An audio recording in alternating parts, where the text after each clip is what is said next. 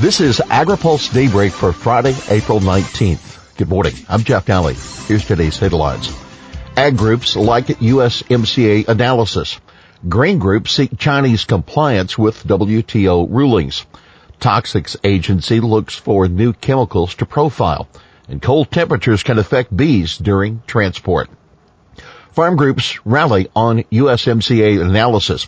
Provisions in the U.S.-Mexico-Canada agreement would likely boost U.S. ag exports by a modest 1.1%, that according to a report from the U.S. International Trade Commission. But U.S. ag groups are wholeheartedly supporting the revamp of the 25-year-old North American Free Trade Agreement.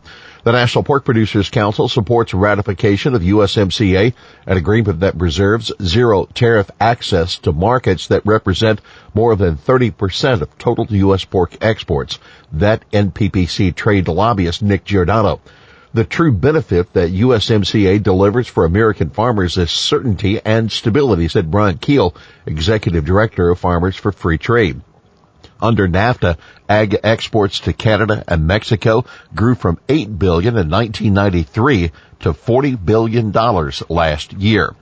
While USMCA would help directly increase U.S. dairy, poultry, and egg exports, the primary need for the new pact is often seen as ensuring that a replacement for NAFTA is secured. National Corn Growers Association President Lynn Crist said, NAFTA has been a resounding success for agriculture. USMCA secures and builds upon this important partnership, which is why ratifying USMCA is so important for agriculture.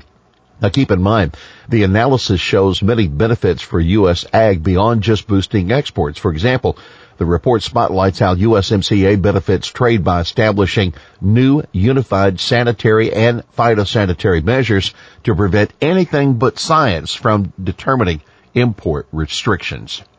Grain groups call on China to heed WTO rulings.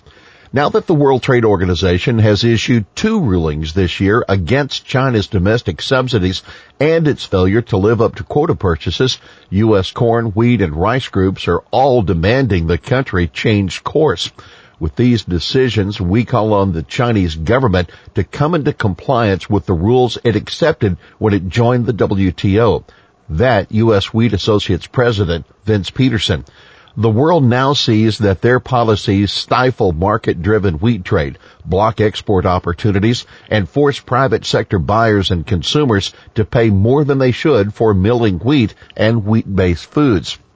On Thursday, the WTO said China had not kept promises it made almost 20 years ago to buy billions of dollars of wheat, rice, and corn through tariff rate quotas.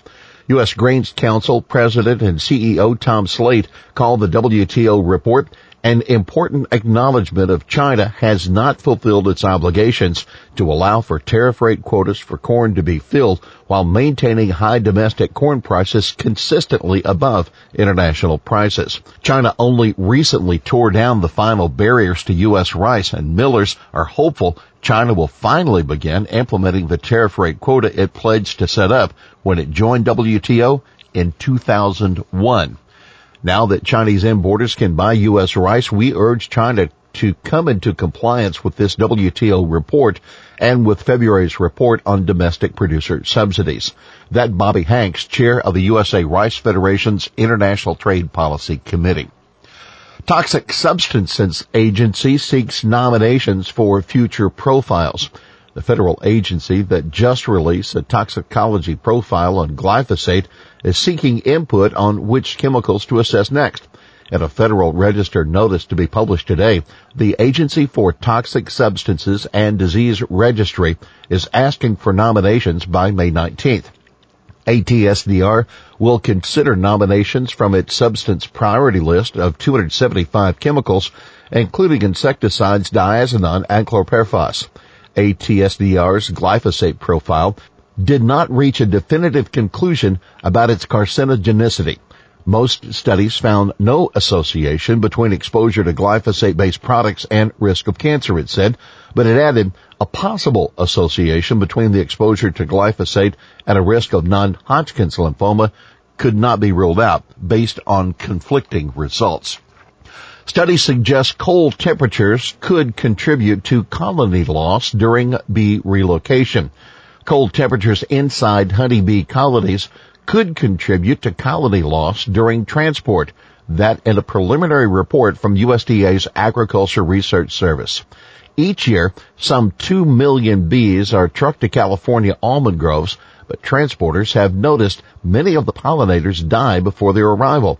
Usually, transporters worry about colonies getting too hot during shipping, but ARS researcher Dakota Maliker says chilling can result in developmental abnormalities when larvae emerge as adult bees.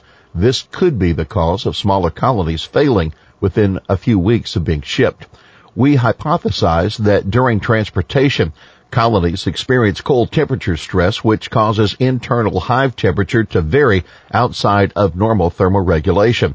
Maliker and 5 co-authors said in a paper published in Environmental Entomology.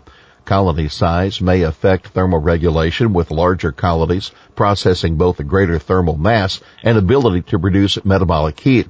Maliker adds that before pointing to cold temperatures, other factors that occur during long-distance trucking needs to be examined, such as vibration, air pressure, diesel exhaust, and confining. EPA Pesticide Advisory Committee to meet next month.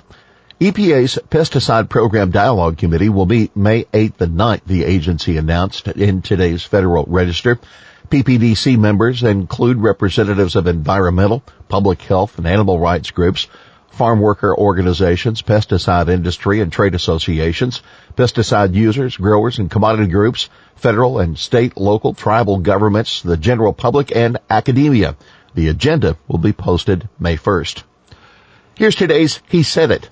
This new report by the United States International Trade Commission shows that the United States-Mexico-Canada agreement not only preserves duty-free market access to 2 of our most important trading partners, it also shows that we can create 176,000 American jobs and add more than $68 billion to the U.S. economy.